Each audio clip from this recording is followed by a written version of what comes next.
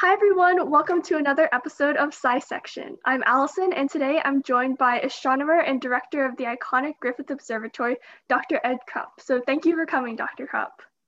Pleasure, and thanks for the invitation. Of course, yeah. So I guess just to start off the interview really broadly, I wanted to ask, how did you get into the field of astronomy, and maybe what have been some highlights in your career path?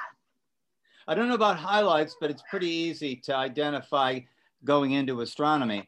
Um, the, um, the fact is that at the time that I became an astronomer, I know for a fact that most astronomers wound up becoming astronomers in very similar ways. And the reason I know this is that I was at an American Astronomical Society meeting.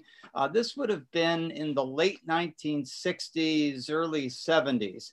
And at that meeting, at that time, you could in fact expect that most of the professional astronomers in the US, North America, it included Mexico and Canada as well, would attend. Not everybody, but almost. And there was a speaker at that meeting, and for the life of me, I can't remember who it was. I wish I'd taken better notes. But that speaker, in getting ready to make his presentation to this assembled group of professional astronomers, asked them, how many of you decided to become an astronomer as a young child? And nearly every hand in the room, and that's about between 2,000 and 3,000 people, every hand in the room went up. And then he asked, how many of you decided to become an astronomer because of one, a look through a telescope, two, a book, or three, a visit to a planetarium? And once again, just about every hand in the room went up. I think it would be different today. Astronomy has evolved considerably, but the fact is that certainly applied to me back then. I had decided when I was a kid that I was going to be an astronomer. I know when it was. I was 8 years old, and I know what did it. It was a book. Do you remember what the book was about? I sure do, and that's a kind of a bizarre tale in itself. The book was called Sky High, and the author was, I presume, a woman named Mara, and that was about it. And there was no publishing information whatsoever to help you trace it. Now, the reason I say that is because, in fact, I lost the book, so I didn't even have the ability to trace it. I lost it as a kid. It was one of these spiral books, really one of the early sort of pop-up books. Not very elaborate, but it did pop up in a couple of places. And it was a very bizarre collection of adventures in the sky of this kid, Terry. And when he went off into the solar system, he wound up visiting the planets of the solar system, but the planets of the solar system, for one reason or another, were inhabited by the classical god associated with that planet. So you've got this kid, he's doing mythology and he's doing astronomy in the same book. Well, again, of course, I lost the book as a kid. It haunted me for years. I started fishing around for it, particularly after I began writing books or having some kind of public presence with Griffith Observatory. So every once in a while, I'd throw a line out, kind of talking about this book, just to see if anybody would, come in on it. Well, decades went by, and nothing happened. And then finally, I got a message. It was a letter. This was pre-email days. And the letter said, I think I have your book. And my heart sank because I was no longer sure the book was as good as I thought it was. There you'd have your whole life on the line for the sake of a book that was really an utter failure with the perspective of age and maturity. So I kind of was just lackadaisical, and I didn't really respond to the woman who had written to me. And then some months went by, and I wrote back and didn't get anywhere. And then I lost the address. And so I just forgot about it. But in fact, after about a year, woman got back to me with another letter and said, I've got the book. I'm going to be in Los Angeles. I can bring it up to you. You can have a look at it. So she did. In fact, she came to the observatory, and here's this book in an envelope. You know, I just am seeing this envelope, and it may seem silly, but I was really kind of concerned. I received the envelope from her, pulled the book out. As soon as I saw it, I knew it was the book that had changed my life. And as soon as I turned a page, I knew this book was as good as I remembered it was. I was thrilled. So I put the book away, and of course, the lady knew she had a pigeon. Yeah, you know, she was waiting for me to ask if I would buy it. And of course, I wanted to, and she charged a pretty penny for it. Although you can find copies still today on the interweb. There was no internet back then, and so it's not that hard to come across a copy here or there. But I squirreled the thing away because my 50th birthday was coming up, and the birthday, I have no use for the birthday parties, but I wrapped it up as a present, and a lot of family members were around. And as the party proceeded, I wound up and got the package and brought it out. And I said, oh, look, there's another present for me. And my wife at the time, with whom I collaborated with on books for children, illustrated children's books, she was the illustrator. And she guessed in her head and her heart what was in this package. And she was absolutely chagrined. She was worried I would never do another children's book now that I'd found this one. My mother, who was at the party, certainly knew about the book. She guessed it was the book. And her attitude was, this is just great. Well, the fact is, it was great. I still have the book. I love it. And I did write some more children's books, so all went well. That's such a fun story. I think when I was in kindergarten, so when I was about like 6, I had a similar book. I don't remember what it was called, or I just know it was about the rain cycle. And after that, I was like, I am going to study science. For some reason, I read that book inside and out. And it was just one of those things you read when you're little that kind of change the course of your life. It's really cool. It is, in fact, an indication of how powerful the effects of other people doing deliberate things like that wind up propelling us all forward. And I remain ever grateful for the book. I had a column for Sky and Telescope magazine on astronomy and culture. I wrote month after month, every month for 15 years. And of course, one of those monthly columns I dedicated to this book. Never heard from the author, nothing like that, of course, but I still have the copy. That's so cool. Yeah, I love that. Oh yeah, and then to kind of move on from that, I mentioned in the intro that you are director of Griffith Observatory, and we have some listeners who might be from other countries all over the world. So for those who don't know, Griffith Observatory is this really iconic landmark in Los Angeles. I personally love going with my family. You get to look in the telescope. I love being able to see the Los Angeles skyline. But what would you say has been your most rewarding part in your position of director? I don't know about rewarding in terms of work effort that's gone in, and then being able to have something to show for the work. You know, the observatory was suffering from success. I mean, it opened in 1935. It was the third major planetarium in the United States, in North America, the first west of the Mississippi and on the Pacific Rim. And it was not even just a planetarium. That goes to the whole history of this early movement in public science that was, of course, taking place in other parts of the world as well as the US.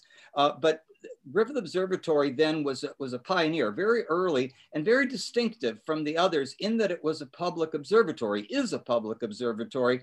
Yes, it's got a planetarium. Yes, it has exhibits, but its primary function is to put people eyeball to the universe. So the fact is, after decades of high public use, the place was getting terribly worn out. And it took decades after that realization, because my first memorandum about this was in 1978, where you're trying to prepare the management of the city of Los Angeles and the Department of Recreation and Parks, which owns and operates the observatory, trying to prepare them for what seemed to me significant expenditures at the time. Well, I had no idea how significant the expenditures would eventually be, but we did manage to do a $93 million renovation and expansion of the observatory. We were in exile while the observatory was closed and making all of this happen for 5 years, but it reopened in 2006, late in the year of 2006. And of course, it has remained, as you said, a landmark and an icon, not only of Los Angeles, but all over the world. The observatory, if you were to say something rewarding about it, I think it's just getting to be here. It is, you know, on the best piece of public observatory real estate on the planet. We're the hood ornament of Los Angeles. Everybody can see the place from the basin below. You get this vista of everywhere, and you're at the connection between earth and sky. And it's not a research observatory, never intended to be so, but in fact, it transforms people's perspective on a daily basis, minute by minute, as you know, as a visitor, just coming for the view, if nothing else. Mm-hmm. So getting to be a part of something that's operated like that now, practically 86 years, is clearly a delight. That's so wonderful. I totally understand. I think I used to volunteer at a small museum while I was in high school, but I think one of the coolest things about it was you get to see everyone else gain this interest in something that you're so passionate about. And it's just really nice being able to pass on something you are so fascinated in and sharing that with others. So I feel like you might have a similar experience with the observatory. No question. And of course, our enthusiasm winds up being propelled truly by the numbers. You know, it is the most visited public observatory on the planet. And the Zeiss 12-inch refracting telescope. Now, for some listeners, they may not necessarily know one telescope from another and all that, but this Zeiss 12-inch refractor, it's not the biggest telescope on the planet, for gosh sakes. It's got a 12-inch lens, which is unusual, and it's a very historic instrument, but a bit old-fashioned in its way. It's not the kind of telescope that you would use for modern research at all. And even back in the 1930s, telescopes and observatories for research were evolving considerably. But in fact, that Zeiss 12-inch telescope, it has a charm that I think is unmatched anywhere else in the world. More people have looked through that telescope than any other telescope on the planet. More people have seen the live face of the sun on our solar telescope than anywhere else in the world. So those kinds of opportunities to connect people's eyeballs to the universe is just a daily pleasure.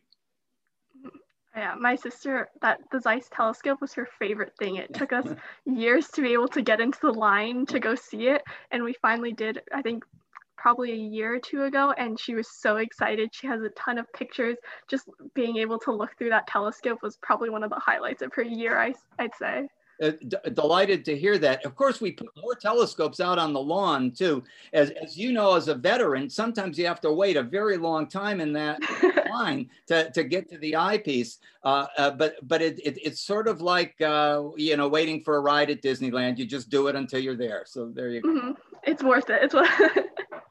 So when we were doing our correspondence through email before this interview, I was really excited every time your email signatures. I think the first one was past solstice and headed for perihelion. And I don't know why, but that really just made my day. It was just such a unique email signature and it really puts into perspective like where we are in time and space and like our place kind of. So I guess I just wanted to ask, what's something fascinating happening in the skies today? You know, the funny thing about astronomy is that there's always something. It's like from the old Saturday Night Live show with Rosanna Dana. There's always something with the universe. And of course, we've just passed a remarkable and highly visible and public event, this great conjunction of Jupiter and Saturn. And here the observatory is closed because of COVID-19 and not ready to, you know, closed since March 13th of 2020.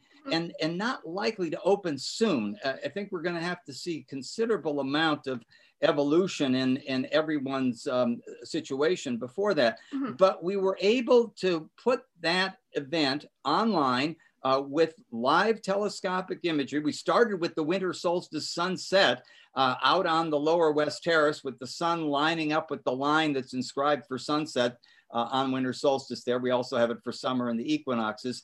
And then just kept the program going live, live streamed on the internet for people to get a chance to see it for themselves, even though the observatory was completely closed. And in fact, as is typical for our live stream events, the audience that responded to that was huge. We had 2.28 million views by the time that Jupiter and Saturn actually set. So that was, you know, what, last month or so. And you say, well, what have you done for me lately? Well, the universe has always got stuff cooked up, and that includes planet Earth and the people on it. And the people on planet Earth are landing on Mars again in February. And our next, I think, major effort to try to connect with people online will be to do some programming in conjunction with that landing that we hope is successful. As you probably know, and many people do, getting to Mars is not easy, and it is way more impressive ride than any amusement park as that lander comes down, going through what JPL called the 7 minutes of terror.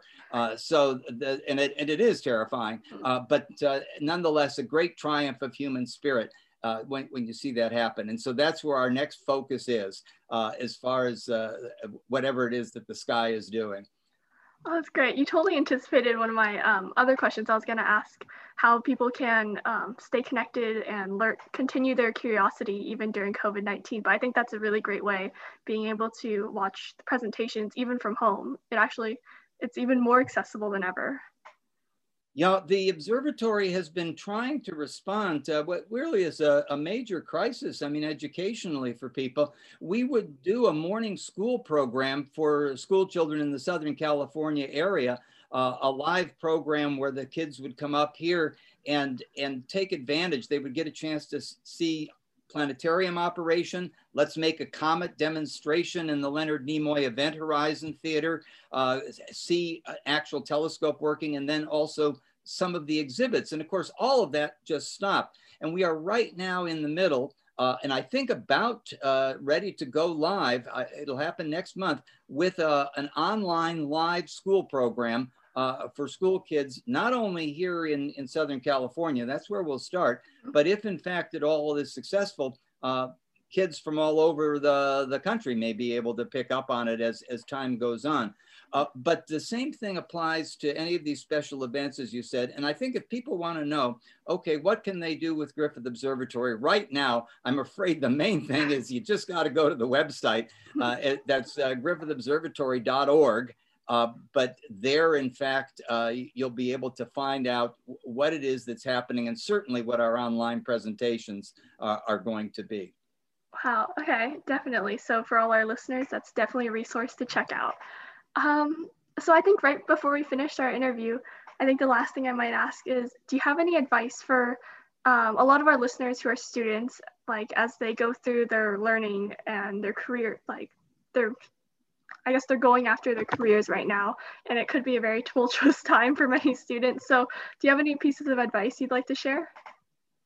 Well, again, I wouldn't count myself as a person who has lots of good advice, particularly for people who are embarking. But I do think that it is always important to be looking for the things that you love, and make sure that that is how you spend your life.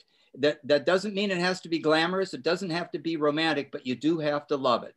And then at the same time that you're doing that, I think you should always be ready for surprises, for the unexpected. They certainly occurred to me. I never imagined I would be working at Griffith Observatory. It's the farthest thing from my mind, and I had no interest in doing it. And so you do have to be prepared for surprises like that. And then as that kind of thing continues, You just have to always, in your thinking and in your planning, this is probably the most practical advice I can give anybody, is when you start looking at a problem, think of it as something that needs to be approached very systematically and figure out the first principles. What's important about this? Why do I care? Why should anybody else care? You have to be able to answer those questions in order to be able to do all of the hard work that's going to follow. Wow, that's a really great way to wrap up this episode, actually. So thank you, Dr. Crump, so much for joining me. It was really great to talk to you. Thanks a lot, Allison.